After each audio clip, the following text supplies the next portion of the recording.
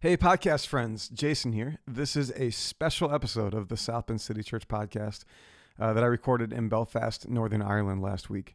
I was over there spending some time with a beautiful community called Redeemer Central Church. It's a church in the heart of the Cathedral Quarter that I've been getting to know over the past couple of years. Dave Armstrong is their team leader, and he and his wife, Beth, have become dear friends. And since we can't take every one of you over there, I asked Dave if he would sit down with me for a conversation before I came home. So you're going to get to hear about the story of their city and their church, and I can't wait for you to get to know them a little bit. So here it is. Right, okay, here we go. Good reset? Yeah. Hey, we're at the kitchen table of Dave and Beth Armstrong. East Nashville. East Belfast. Would you call this East Belfast? East Belfast, yeah. Well, East Belfast, Yeah, technically. okay. But yeah, East Belfast, they say East Belfast is where the wise men come from, because it's from the East. It genuinely is a colloquialism here. Oh, yeah. gosh. Do you live up to that? I don't think so. We'll find out We'll the find rest out, of this yeah. podcast, I think. Man, I feel like at least 5 times on this trip, you and I have been asked how we know each other. Yep. So we should probably give a shout out to Luke Norsworthy because he's really needy like that. Yes, yeah. But Luke is the matchmaker here. Yeah. It's all through Luke Norsworthy and his podcast. I think he had you on as a guest about 2.5 years ago.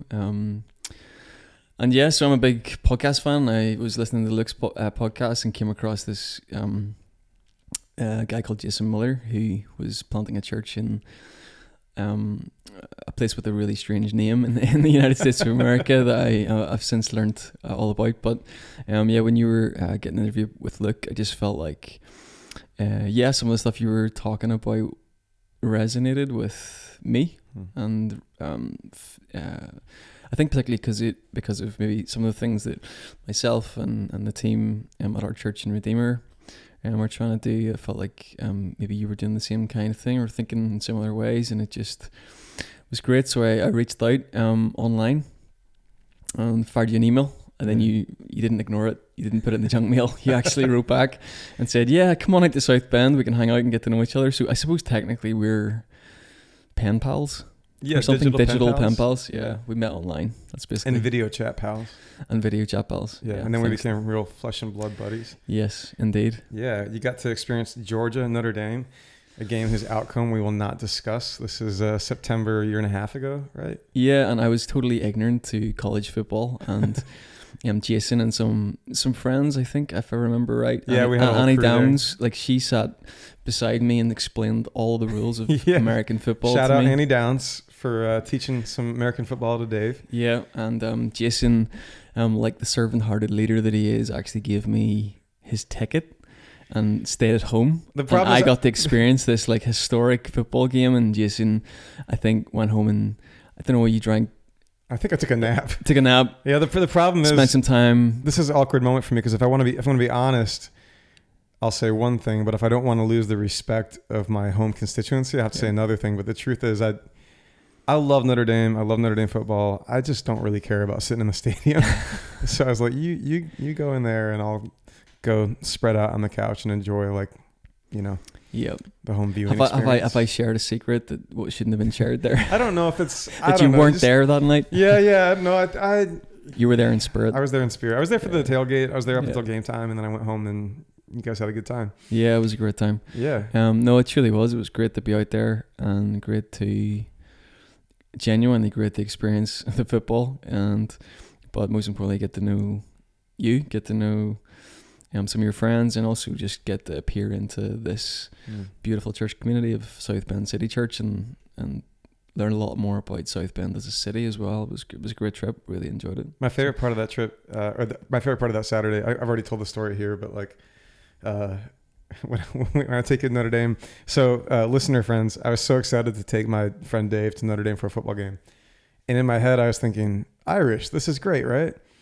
And then we get to campus and I look around and I realize there are thousands of drunk idiots impersonating terrible caricatures of Irish culture everywhere I look. And so we're walking around and I'm super embarrassed.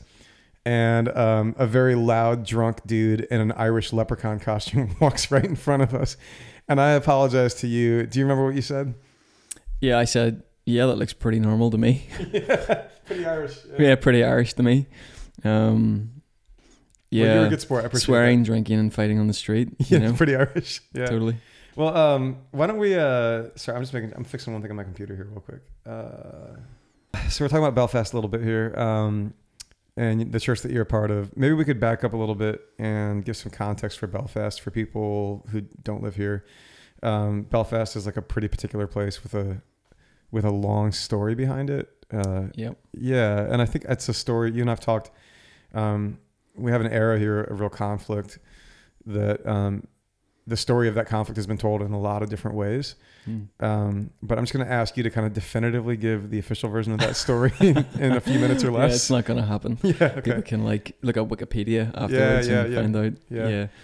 No, I love Belfast. I was brought up just 10 miles just outside the city. Both my parents are from Belfast. My dad's from the east, my mum's from the west, and so like Belfast, it's really close. It's felt like home my whole life, and now I'm living here with my wife, and we're part of a church community in the city. But the city we love it. It's really a city that's coming to life in these days, but that hasn't always been the case. You know, it's a city with a painful past, particularly the recent history here. It's the capital city of Northern Ireland, and Northern Ireland, being part of the UK, has experienced just a lot of violence and a lot of division, particularly in the last 100 years. But most recently, you know, from the 60s and 70s, the Troubles, and that's really like it's really just down to a conflict of different identities, you know, and people who identify in different ways, and whether they want to remain part of Great Britain, the United Kingdom, whether they feel they identify as Irish and want to remain of Northern Ireland to be part of a united Ireland, and that's often been defined as like a Protestant versus a Catholic conflict, but it's much more nuanced than that.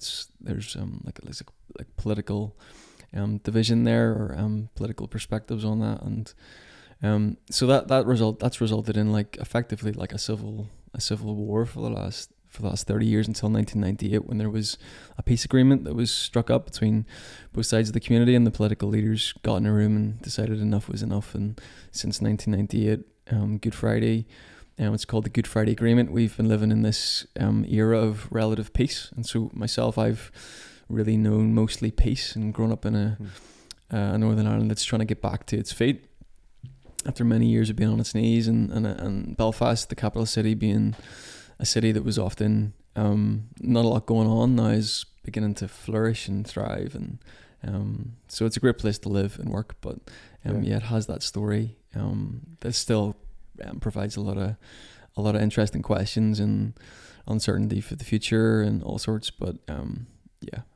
so 98 is the agreement, and leading up to that point, where like 3,600 people lost their life in this conflict, or something like that. Is that right? Yeah. 3,600 people lost their lives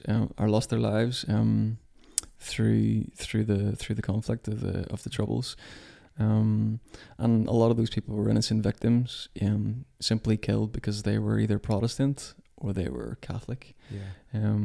Which is incredibly sad, and to this day we, I think as a nation, as a group of people sharing this piece of land, are still figuring out ways to deal with that past. Was most of that loss in the city of Belfast? I gather Belfast was where a lot of that was concentrated. It would have been concentrated a lot in Belfast, but the Troubles was province-wide, right across Northern Ireland, but mostly concentrated in Belfast. And Belfast is like a patchwork quilt, you know, of different communities, and so people, Protestants or Catholics, are living alongside one another. And for the for the most part today, that's great. But obviously during the Troubles, that was difficult, and so even to just keep a sense of relative peace, there were actually walls built in the city to sort of separate those communities at times, to protect those communities essentially from one another. Because daily, I think there was a stat I heard that said there was not one day, every day in the year there was some kind of tragedy. Someone was murdered in the Troubles. Like every day, is an anniversary of someone who lost their life in the Troubles. So yeah, every day it would have been a daily occurrence, I suppose, to have heard of bomb scares or bombs going off or different killings. Or again, this is not something I personally lived through. Like I'm 34 years old, and so I remember the latter end of the Troubles, but as a young child. But really, the worst part of that was before I was an adult, and so I have a little bit of memory, but not a lot. Yeah. But obviously, my parents grew up in a very different Belfast to the one I'm growing up in today. Yeah, I gather one of the sort of maybe caricatures or sort of misinterpretations of that conflict is the way that the religious identities are involved, right? Like I think maybe some people from other places think that it's Catholics and Protestants fighting over religion, but it's true, right, that in a lot of ways those are political identities, that there's like a historical reason the Republican or nationalist people are Catholic and loyalist or unionist people are Protestant, but it's probably less about fighting over like faith or doctrine and more about something besides that. Yeah, is that fair? Yeah, I mean, I suppose the I remember like the late writer Christopher Hitchens telling a story, which is sort of witty but has a deeper meaning to it, of being in Belfast and maybe being stopped at a checkpoint, maybe by a gunman, and wind the window down, and the gunman asked, "Are you a Protestant or are you a Catholic?" And Christopher Hitchens turned to him and said, "I'm neither. I'm actually an atheist." And the gunman turned and said, "I don't care whether you believe in God. I want to know, are you a Protestant atheist or a Catholic atheist?" Yeah. Which sort of speaks to the reality of just cultural identity, really. To be, I suppose, culturally Catholic or culturally Protestant, roughly aligned, I suppose, a lot of the time with maybe a particular political perspective, but it's really not as simple as that. It's just sort of a mixture, a fusion of identities, and politics and religion is in there too, and it's at the root of it. But effectively, there's sort of a sectarianism at the root of it all. Just an inability to, I suppose, live with people that are different from you, and yeah. So into that context, not the Troubles per se, but with that history behind Belfast comes Redeemer Central Church. Yep. Yeah, give us a little bit of the early days. How did this church come together, and how did you come to be part of it? Yeah, well, it's a big bit of time passes since the Good Friday Agreement and Belfast getting back on its feet as a flourishing city. And I grew up as I was saying, in that city and continue to do so. But my own personal journey, I found myself to this new church plant. I was raised in the Christian faith by my parents, from a Protestant background, and had various different church experiences, but finally found myself really getting involved in starting a new church. And I suppose the first few people that gathered around that idea in around 2010, about 9-10 years ago, were really just like asking the question of what it might look like to begin a new church in Belfast in 2010. It was as simple as that. What might it look like to dream about what an expression of faith community would look like now? And Redeemer Central began in a living room, and moved on to some pizza shops, moved on to some music venues, met in some pubs and nightclubs and restaurants and cafes, and eventually found our way to Donegal Street, where we are today. Yeah. I'm excited to get to the building, because I think that's pretty special. But before we get there, you were kind of there from the beginning, I think, right? Like you kind of found this tribe pretty early in its history. Yeah, I think the church had only just really began gathering very simply in homes and sharing meals around a table.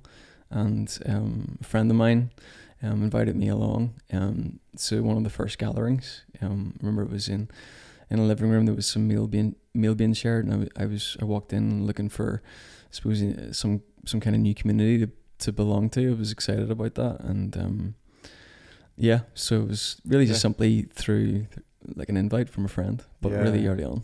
Yeah. So you've sort of been a part of this for a journey, like from homes to restaurants to 101 Donegal Street, but also like a theological journey. It'd be cool if we kind of like map that a little bit, because I think it's really fascinating. Sure. Just the trajectory of Redeemer.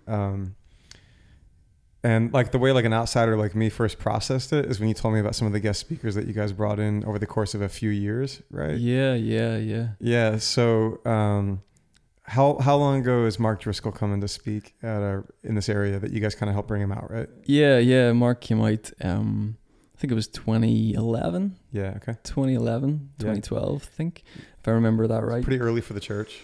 Yeah, it was early on. You know, we'd been gathering like the community had formed, but I remember we held a conference alongside the network that we come from in St. Anne's Cathedral, and Mark came out. Mark was obviously really at the height of his teaching gift, and his message was spreading around the world, and we invited him out to hang out in Belfast and teach into church planting and apostolic mission and all that. Yeah. So fast forward how long, and a guy named Rob Bell comes to town. Yeah, Rob did one of his events, I think, in our building around 2016, if I'm right. Yeah. So I think within 5 or 6 years of Mark being there. So not to get too like inside baseball, because that'll be annoying for people who don't really care about like names and theologies, right? But like people who know those names will probably maybe be a little surprised to hear about like both of them sort of coming in to the same sort of thing, right? If people want to like map things, you might call Mark sort of neo-reform, right? That sound fair to you? Yeah. What would you call Rob? Or at least what would you call where Rob was at then, or how he was communicating? I guess the post-love wins Rob Bell. I don't know. I don't know. Okay. Rob was wonderful and charming, and his event was great when he came over. But I don't know, how would you describe him? Yeah. I mean, transparently, right? Like I'm a guy who finds Rob's work really compelling. Yep. And continues to find the kind of theological perspective that a guy like Driscoll's coming from. I'm definitely not there.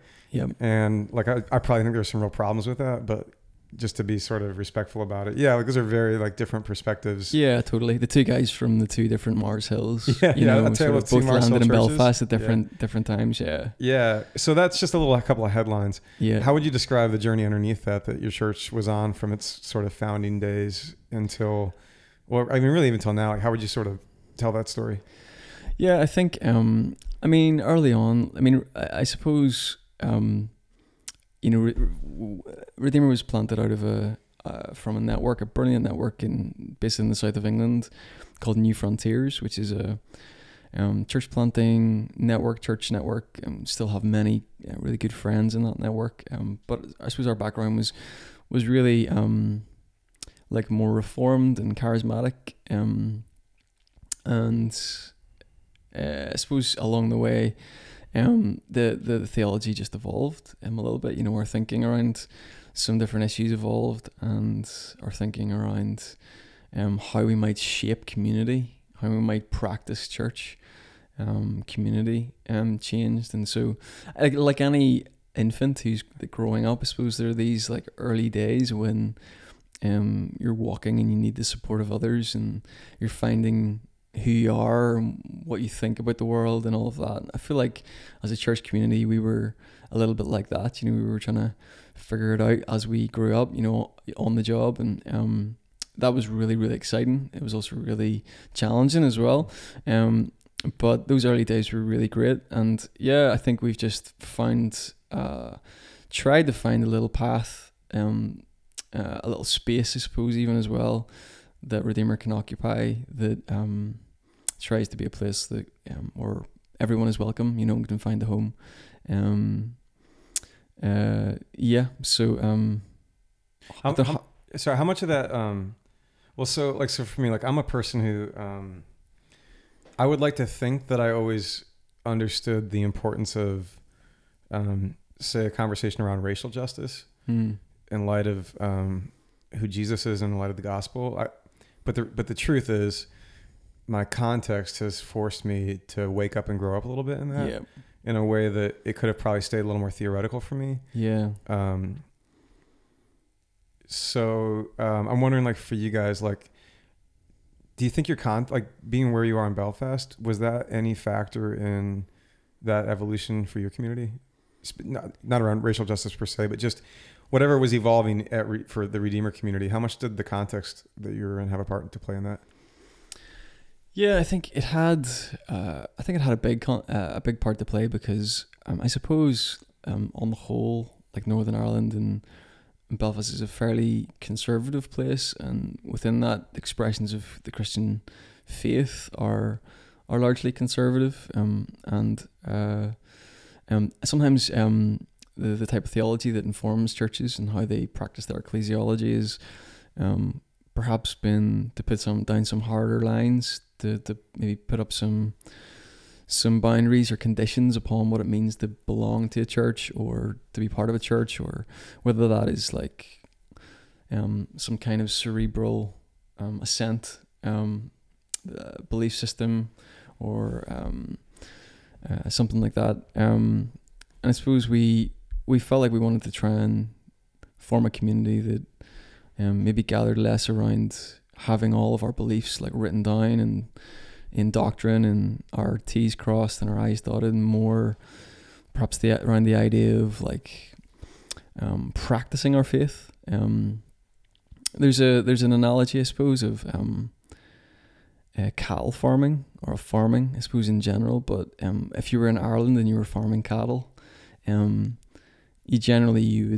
have a field, and then you would put up a fence because you wouldn't want the cattle to leave the field.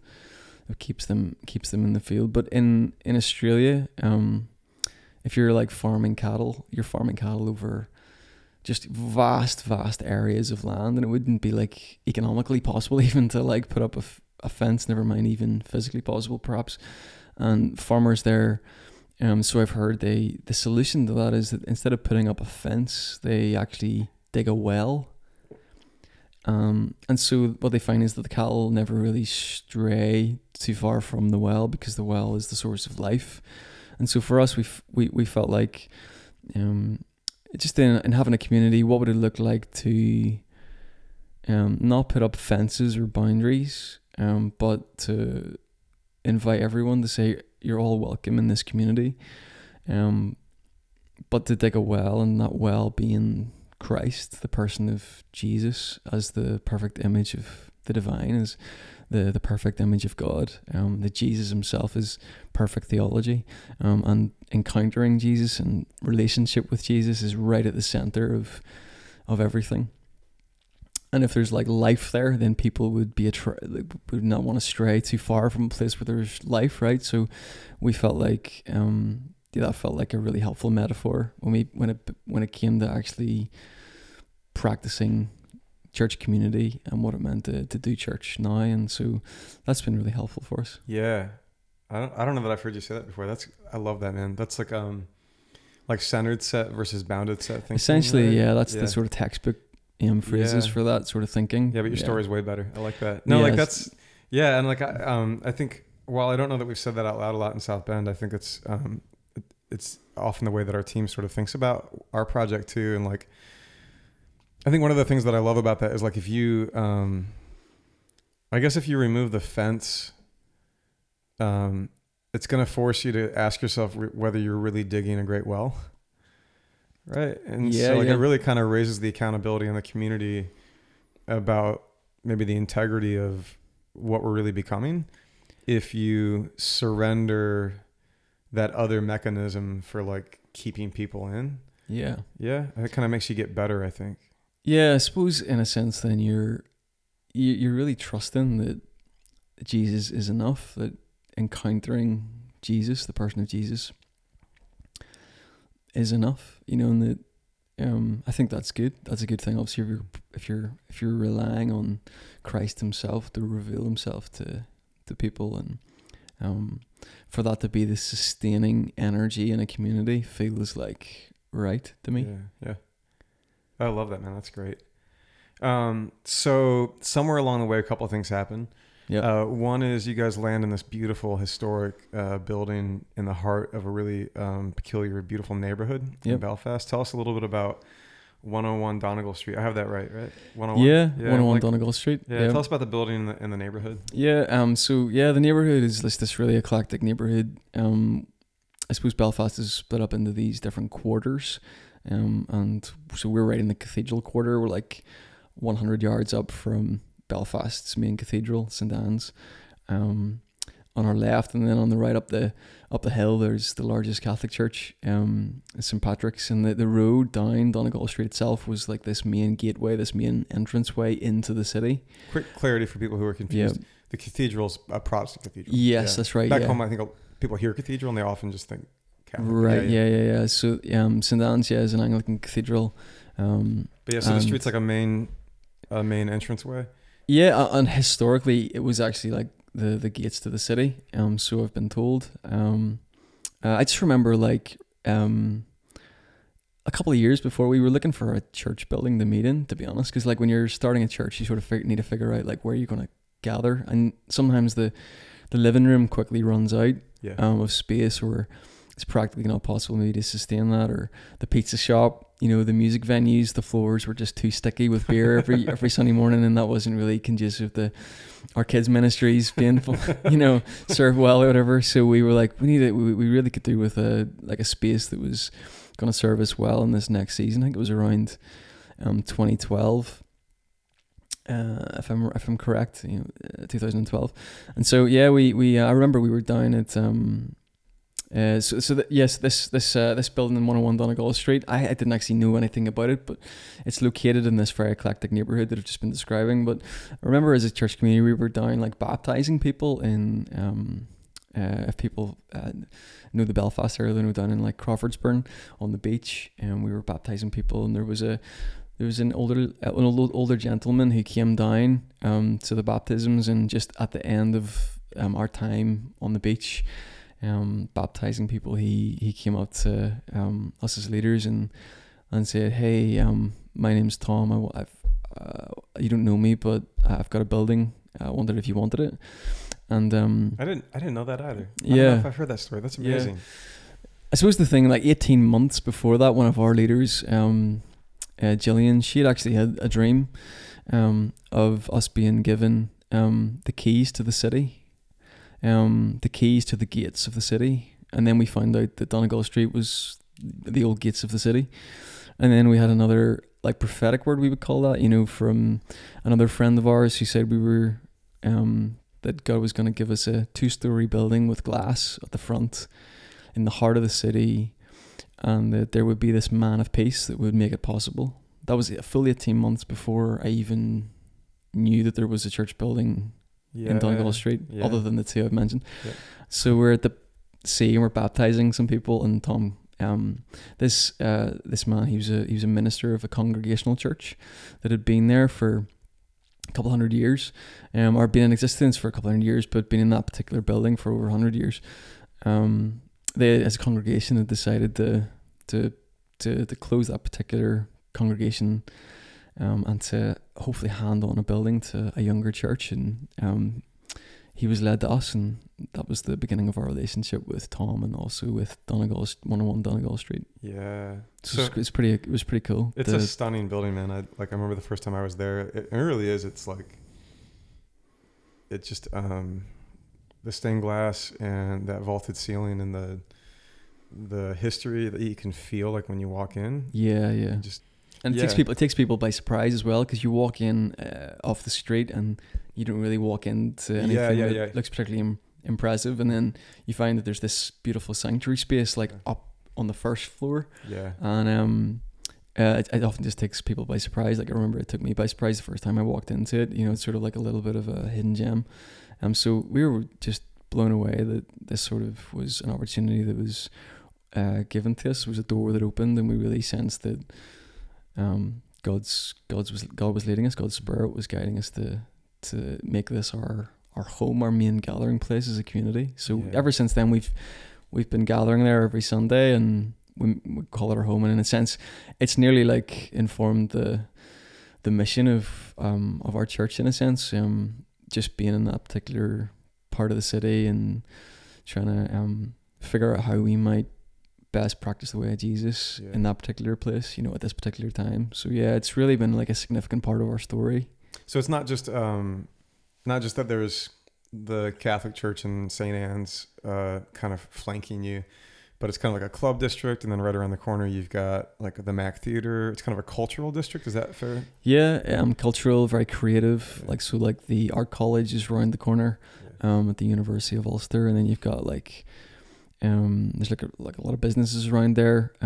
You've got the Irish News, which is a newspaper right beside us, and the Belfast Telegraph was the other newspaper. It used to be. It's the main building for it was across the road. So there's the press. There's clubs, there's coffee shops, there's restaurants, there's the university, there's businesses. It's sort of like this little hot pot of all sorts of different things mixed in. Mm-hmm. So the church kind of comes together 2010. Yep. You're there sort of from the beginning, as sort of a part of the community, and yep. And then how long ago you sort of moved into a leadership role for the whole thing? What is that? Is that formally 2 or 3 years ago, but really you were functioning that way for a bit before then? I think when I was out with you in South Bend, when I was visiting 2017, if I'm right. Sounds right. I found my main role actually in the early days was drawn into the core team at the church, and but I suppose one of my primary ways of serving the church is through leading worship and songwriting, and that's the way I serve the church and continue to do so to this day. But in 2017, some leadership transition, I ended up feeling led to step into the team leader role and to lead this brilliant, really gifted team that helped lead the whole community. So that was a new challenge, a new opportunity for me a couple of years ago. Yeah. So I've been trying to surround myself with really inspiring church leaders and learn from them. That's why you listen like Mason Giller, my alter ego, Jason Miller. Yeah. No, that's why you listened to Luke, and then all you got was me. I'm sorry about exactly. that. Yeah. I must have missed. You were the week after Andy Stanley, and That's probably right. Yeah, man. So I will say so I've kind of had the privilege of getting to know your community through a couple of trips and getting to know you, and sincerely, Dave, I love watching you lead your community. I come home from Belfast really grateful and inspired just by kind of watching you be who you are in this place, and watching your church be who your church is in this context. There's obviously really important ways that the story of Belfast is unique, and is really quite different from the story of South Bend where we are.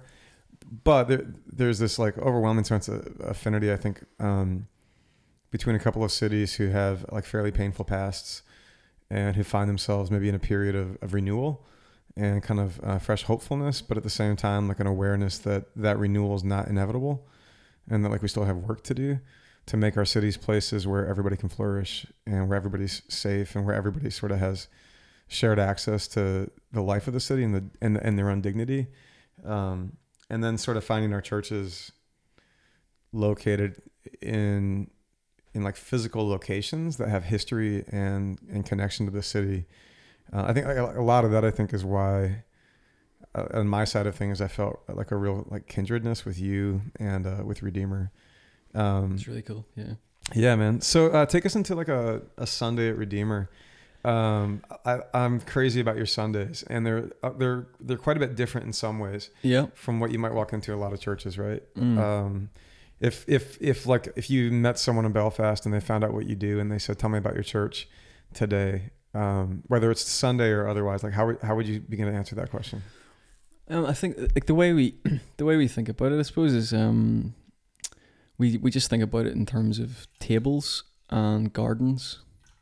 So we think about the table being the primary gathering point of a home or a family, I suppose, and it's also obviously got a lot of use in scripture, the table, and obviously Jesus actually giving us as his followers a meal of bread and wine, and his table, the Lord's table, the Eucharist. But the table being that, of course, which is full of rich meaning, but also just the simplicity of the table, just being this place where everyone can gather around it and find a place. And so like I suppose like any points in our church that are like gathering points, like I just think of those as tables. Yeah. You know, whether it's on a Sunday, which is like a larger table, just where we get together as one big family, or whether it's like tables that are actually in homes, like smaller groups, like by location in some part of the city, or by like an interest group. Like we've got a group that are a group of creative people that gather, and they've got a table group, you know, that they gather in. So any gathering points in the church, we think of that as practicing table. Yeah. You know, And you literally on Sunday, like we sit in tables on Sunday at Redeemer. We don't sit in rows, right? yeah, that's right. Yeah, so like I suppose like early on, some of us as leaders, particularly myself, I was thinking about the even the way that we do worship as well, but the whole geography of the space and what that communicates theologically about your beliefs and your community and what you value.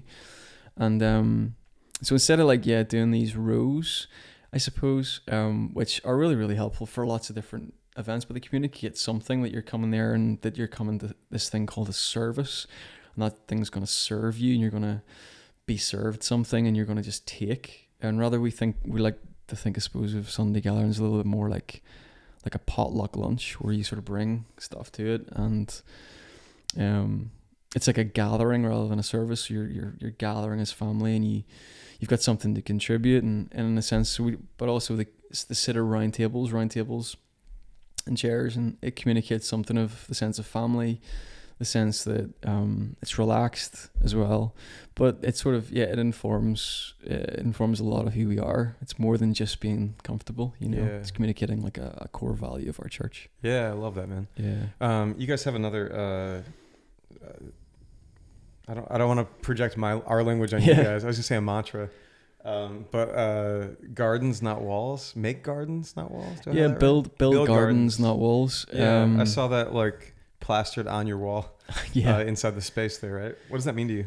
Yeah, so I mean, we talked about tables, and then I suppose like this other primary activity of the church, or way we think about it, is through gardens, and just that idea that we're placed in a particular time and place in a city to bring life to the city. And anytime we think of bringing life, we think of gardens. Gardens flourish, gardens blossom. I know you guys have a mantra that's connected to this type of thinking as well, which is I think you described that as trying to infuse our thinking with an ecological imagination. And yeah, gardens are places of life. They're places where things grow. They're places, they're a sanctuary space, restful space, where there's colour, where there's life, where there's flourishing. And so I suppose building gardens is this metaphor of like anything we come into contact with as a community, and we would hope that that's like building a garden in our city.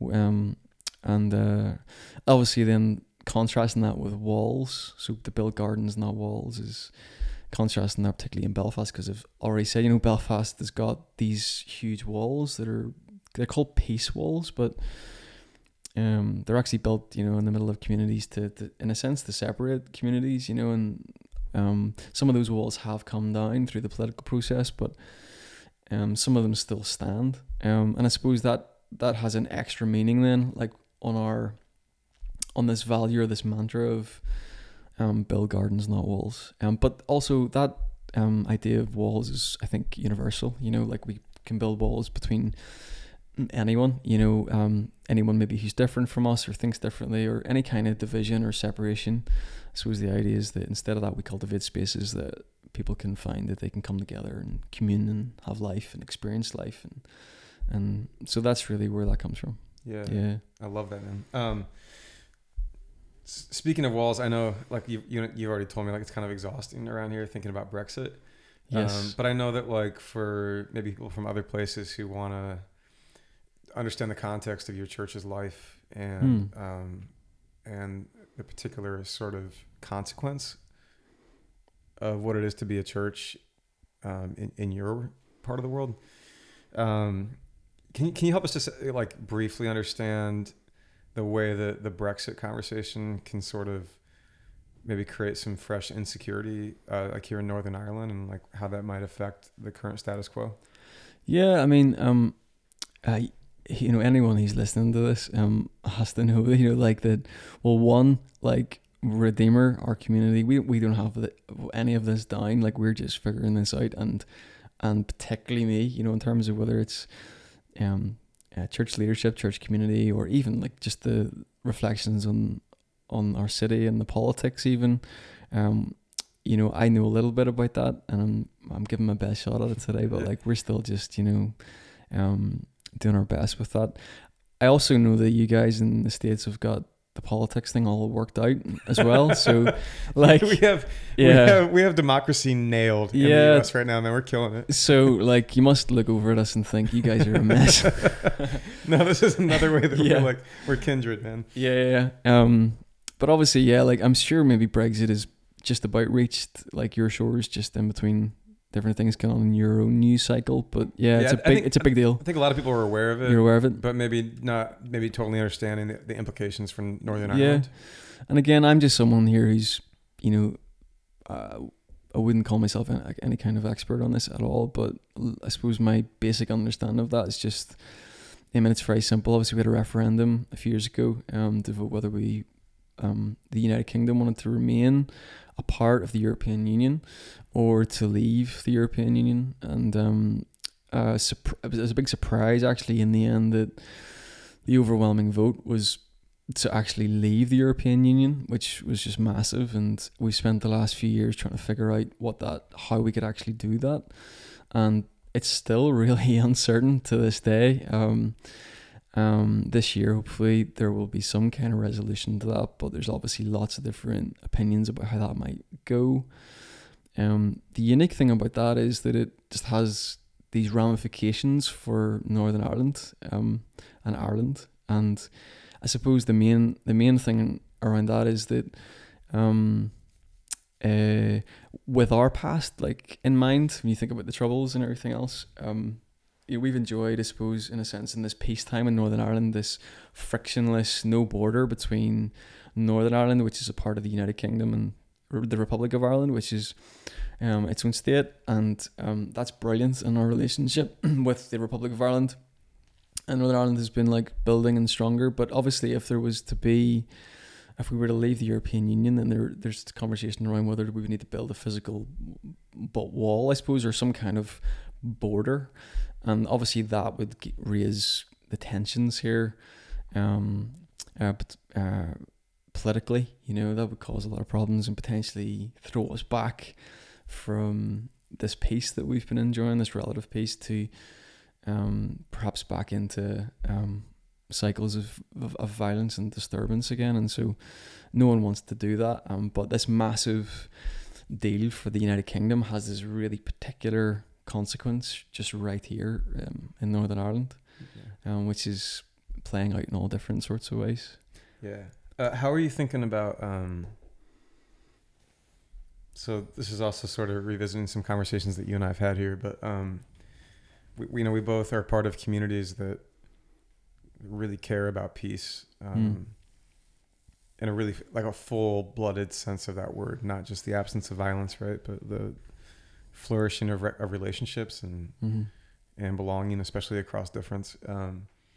Neither of our communities like gets to write the laws or directly drive major like public policy or whatever, but we have our little part to play, I think. And when you think about the current sort of life of Belfast and your country, and then you kind of think forward a little bit to the different possibilities, and then you think about your church in the middle of all that.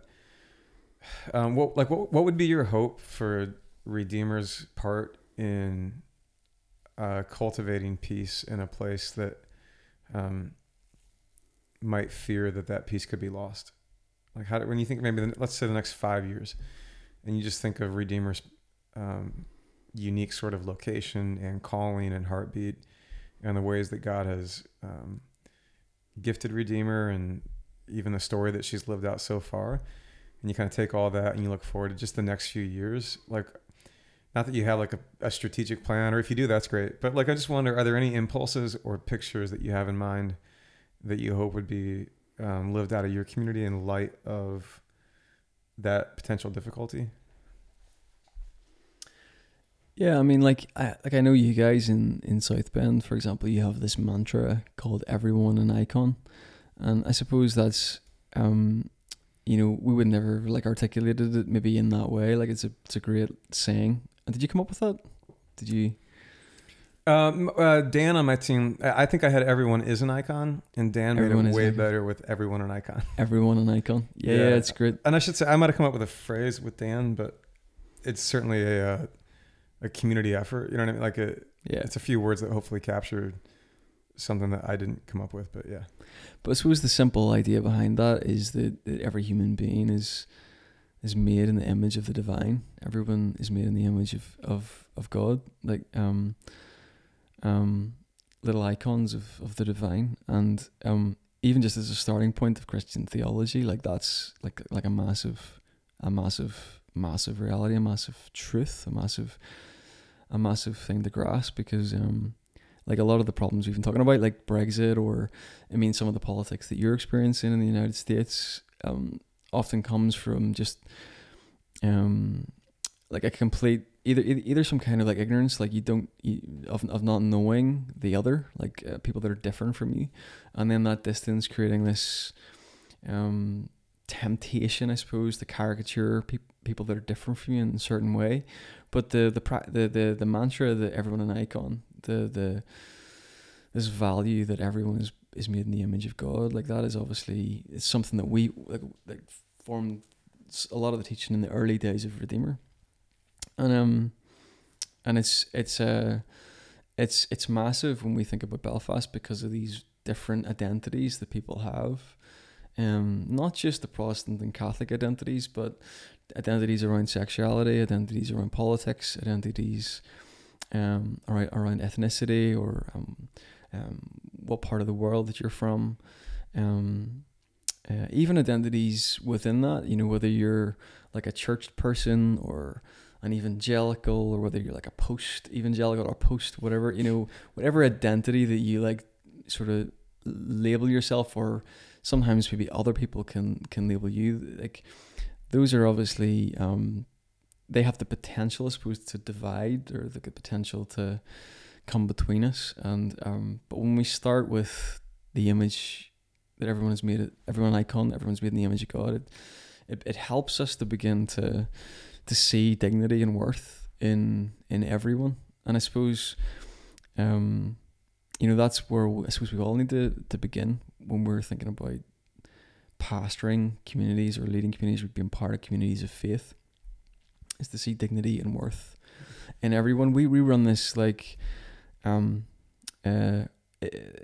this free cinema once a month called Family Matinee. It's like part of the Open Cinema franchise. It's just like this idea that you can like open the doors of your building and run a cinema and invite everyone to come. I think it began really ministering to those that were like homeless in the society. When I say like minister, I mean this wasn't a particularly like Christian thing, but we thought this sounds very Christian. The idea that you would.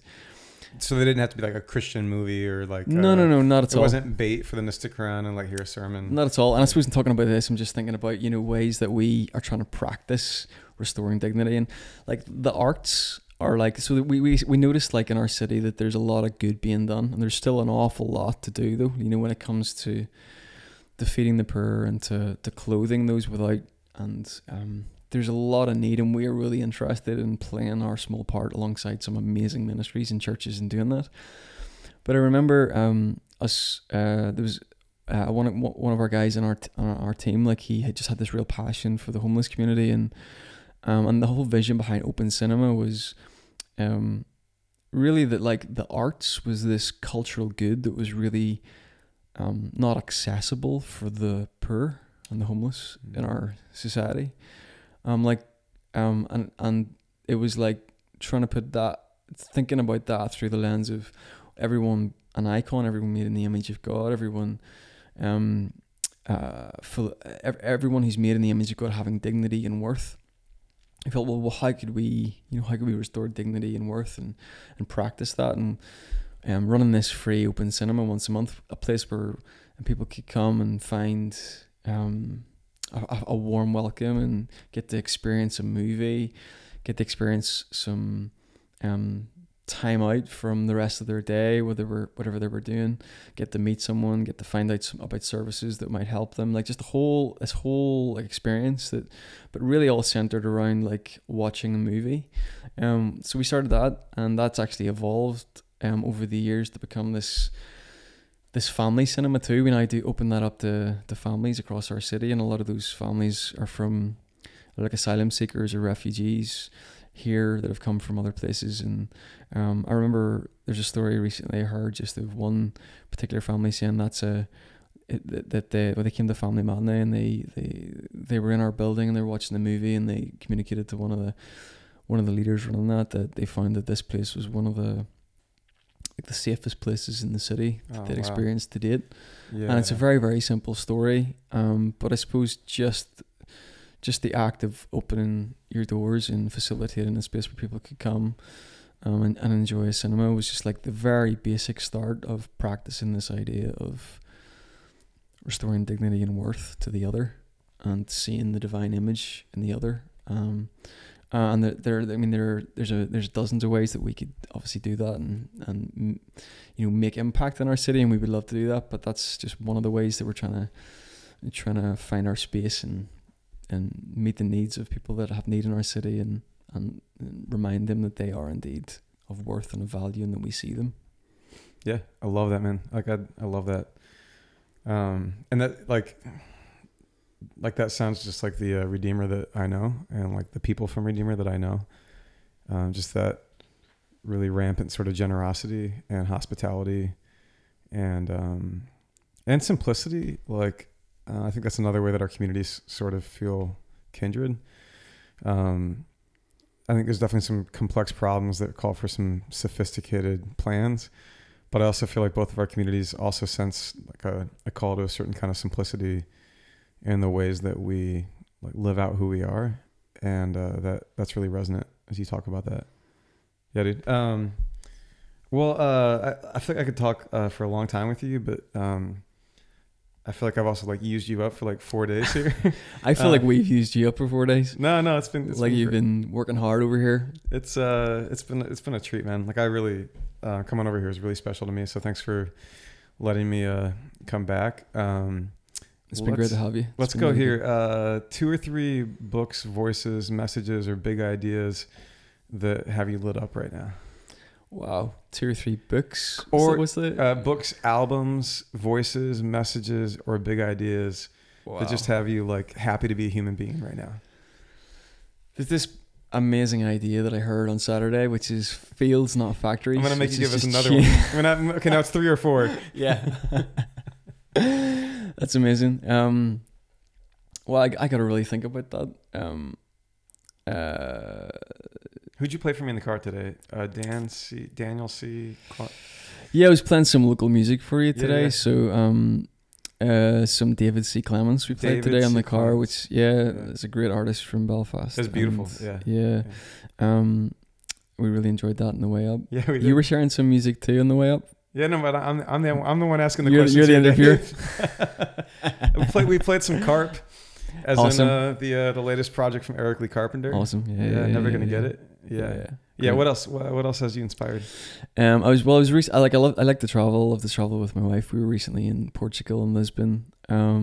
We caught like the Mumford & Sons in concert. That was cool. Come on! Like they put on a really great show. Like I nearly embarrassed myself in the streets of Lisbon because I swore like I saw Marcus Mumford and Kerry Mulligan just walking up the streets. Did you run in Lisbon? Him? I ran after them. I was like, Beth, come on, let's go, let's get a selfie. We can, that's definitely them, like 100%, like the two of them. And then when I got close, the guy took off his sunglasses. He realized it really was not Marcus Mumford or Kerry Mulligan. I think he was thinking he was probably looking a little bit suspicious. Like, why is this like guy like following me? It's like looked a bit suspicious. But we had a really great time in Lisbon, and we really enjoyed the gig. So that was really cool. Yeah.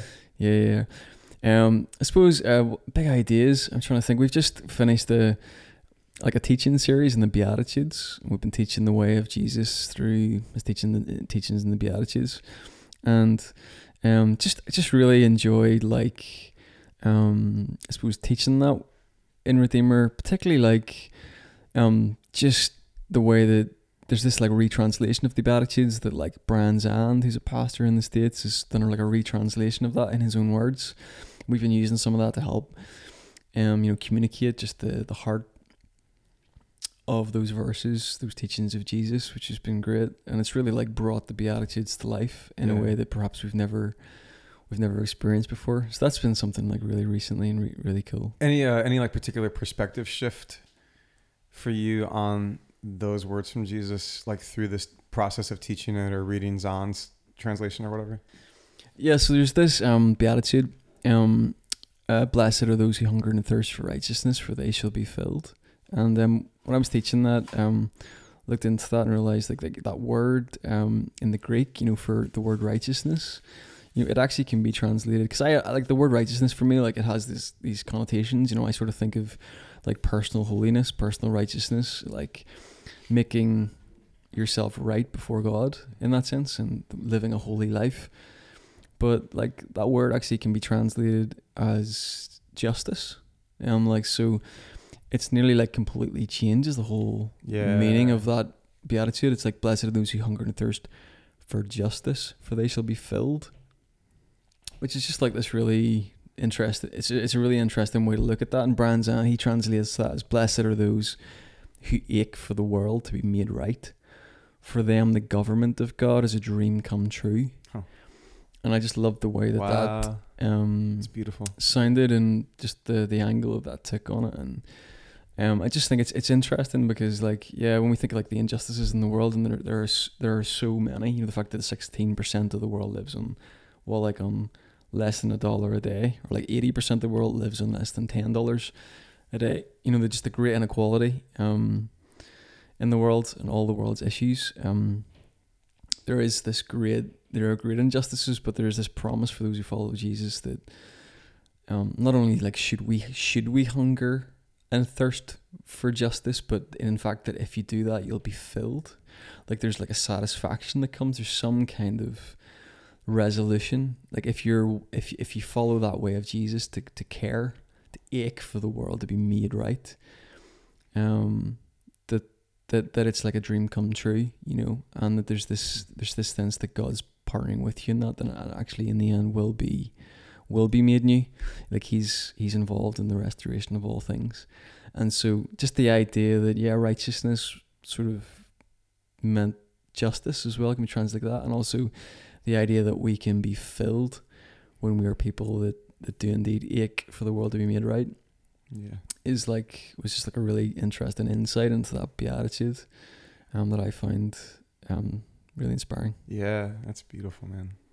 Yeah, I relate very much that there's a whole lot of ways that the faith journey at one point felt like it was sort of a personal piety journey, which is not to say that personal transformation isn't part of it, not at all, but just to say that I think there came a point for me where that just felt too small. Yeah, it's this both and. It's you can't really separate out worship and justice. Yeah. There's in Amos, God says, let justice roll like a mighty river, righteousness like a flow, streams of righteousness. Righteousness and justice are connected. The ideas of worship and justice are these two huge themes, both, two sides of the same coin. And so for us, to care about our own personal integrity or wholeness, like William Paul Young says, wholeness is when the way of our being matches the truth of our being. Oh wow. If we are indeed image bearers of God, if we are indeed icons of God, but yet we sort of don't always feel the reality is we're living into that, we're images of the divine, there's some kind of fading that has happened, some kind of brokenness that has happened in our humanity, that image has been shattered and distorted in some way. There's a disconnect But like William Paul Young, he says like wholeness is when like the identity of who you are, like the truth of who you are, matches like the way of your being. So the truth of your being matches the way of your being. Like that integrity gap is completely closed. Yes. And that's wholeness. Yeah. And like essentially, Wow. like it's connecting these two ideas of your own personal walk, your own personal journey, your own personal integrity with your identity and the way that you are, connecting that then with like your way in the world and how you engage with your world around you. Like it all matters. Yes. You know. Yes. Yeah, sometimes we just separate that out, don't we? And, you know, we just think that it's all about just our own personal holiness before God. Yeah. Other people think it's nothing to do with that, and it's all just about the social justice and action in the world, and they forget like the devotion to Jesus element to it, and the worship element to it, and the personal connection to Jesus element. But actually, if we can like stay tethered to Christ, like the well at the very center of our faith, then we can like engage the world in a really, you know, radically prophetic, beautiful and imaginative way that actually helps put it back together, you know. Yeah. Preach, Dave.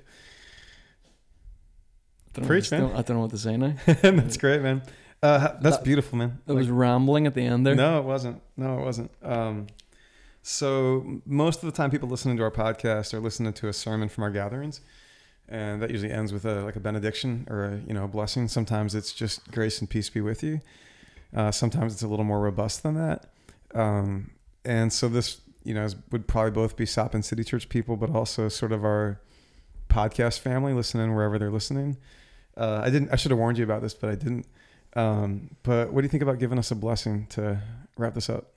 Yeah, I would love to. And why don't I read just this little short prayer called St. Patrick's Breastplate? So St. Patrick being the patron saint of Ireland. I could just read that. Love it.